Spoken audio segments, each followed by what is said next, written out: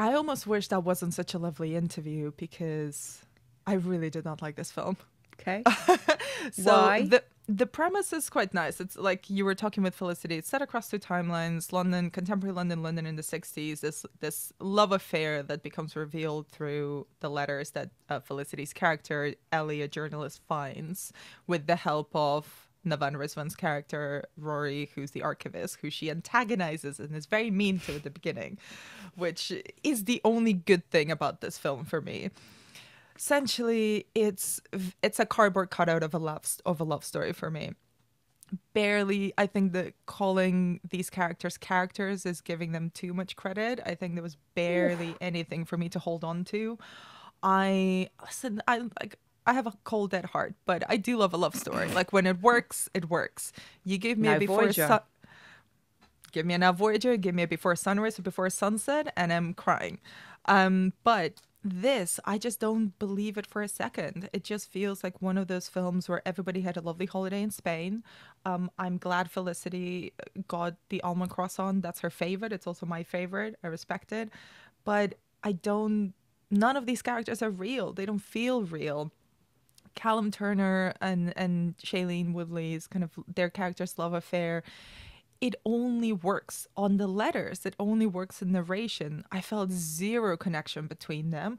I don't even want to get into Joe Alwyn's mockery of a character because I think it would just get mean. He's a cardboard cutout. He's barely in the film, and they're presenting him as this big villain. And he's not a nice husband to his wife. But I'm not excusing him. I'm just saying there's not enough. I don't even see, you don't get enough of anything to actually hold on to resent, to root for.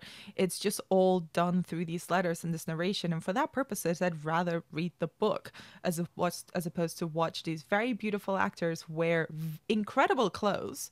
That was the best thing about the film for me. It was a 60s Good fashion. clothes.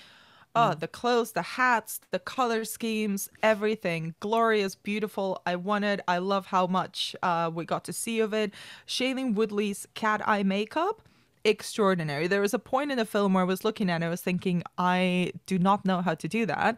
I could, like, this is where the budget went. It went into the perfect cat eye makeup and not the script. Wow, if that Because was your focus, then you definitely were not in the film. I Totally. just, it was bland. It was the worst kind of vanilla. I didn't feel anything for any of them. The only kind of charismatic element of this film was that the relationship that's brewing between Rory and Ellie in the more contemporary part. And again, I don't think Ellie's a really great journalist. She definitely does some unethical stuff, but she gets so captivated by this love affair because her love life is a little bit of a mess in the movie. And how she antagonizes Rory, quite mean, not very professional behavior, very, very, very cruel to him, frankly. But for some reason, it works. Sure, never worked for me, but fine. Uh, and there's some really great comedic scenes between them at the start of the film, and that's kind of where the fun bit ends. Then a lot of the time is spent with in the 60s, and as I said, aside from the fashion and the makeup, there's barely anything to really engage with. And I, for one, I'm kind of done with bland, vanilla, posh love affairs. I don't really need to see that many more of them. Yeah. Maybe it's not my vibe, but frankly, I need a little bit more spice to it. So like I said, all the characters are just very beautiful paper dolls that you put lovely, gorgeous gowns on. And I think if anybody is particularly, having maybe a hungover day and really want something easy to watch that's nice to look at, this is a good option. Kind of if you like your salad without any dressing on, this is a good romantic drama. But if you enjoy flavor, probably not for you. Well, if we can refer to every film from now on as a kind of food kind of analogy of like what your food, I guess as well for a lot of people it's a slight surprise that it was a follow-up film for Augustine as well, in terms of what she's done prior to this. And her work on Euphoria as well, which is just, Yes. is it's so Extraordinary. Yeah, yeah, yeah.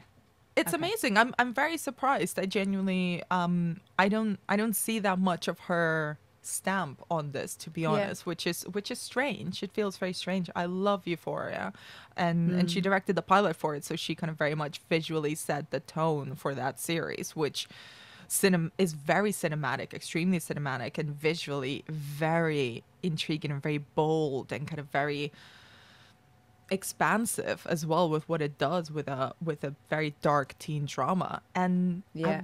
I didn't really feel any of that here. It just felt like a very expensive holiday.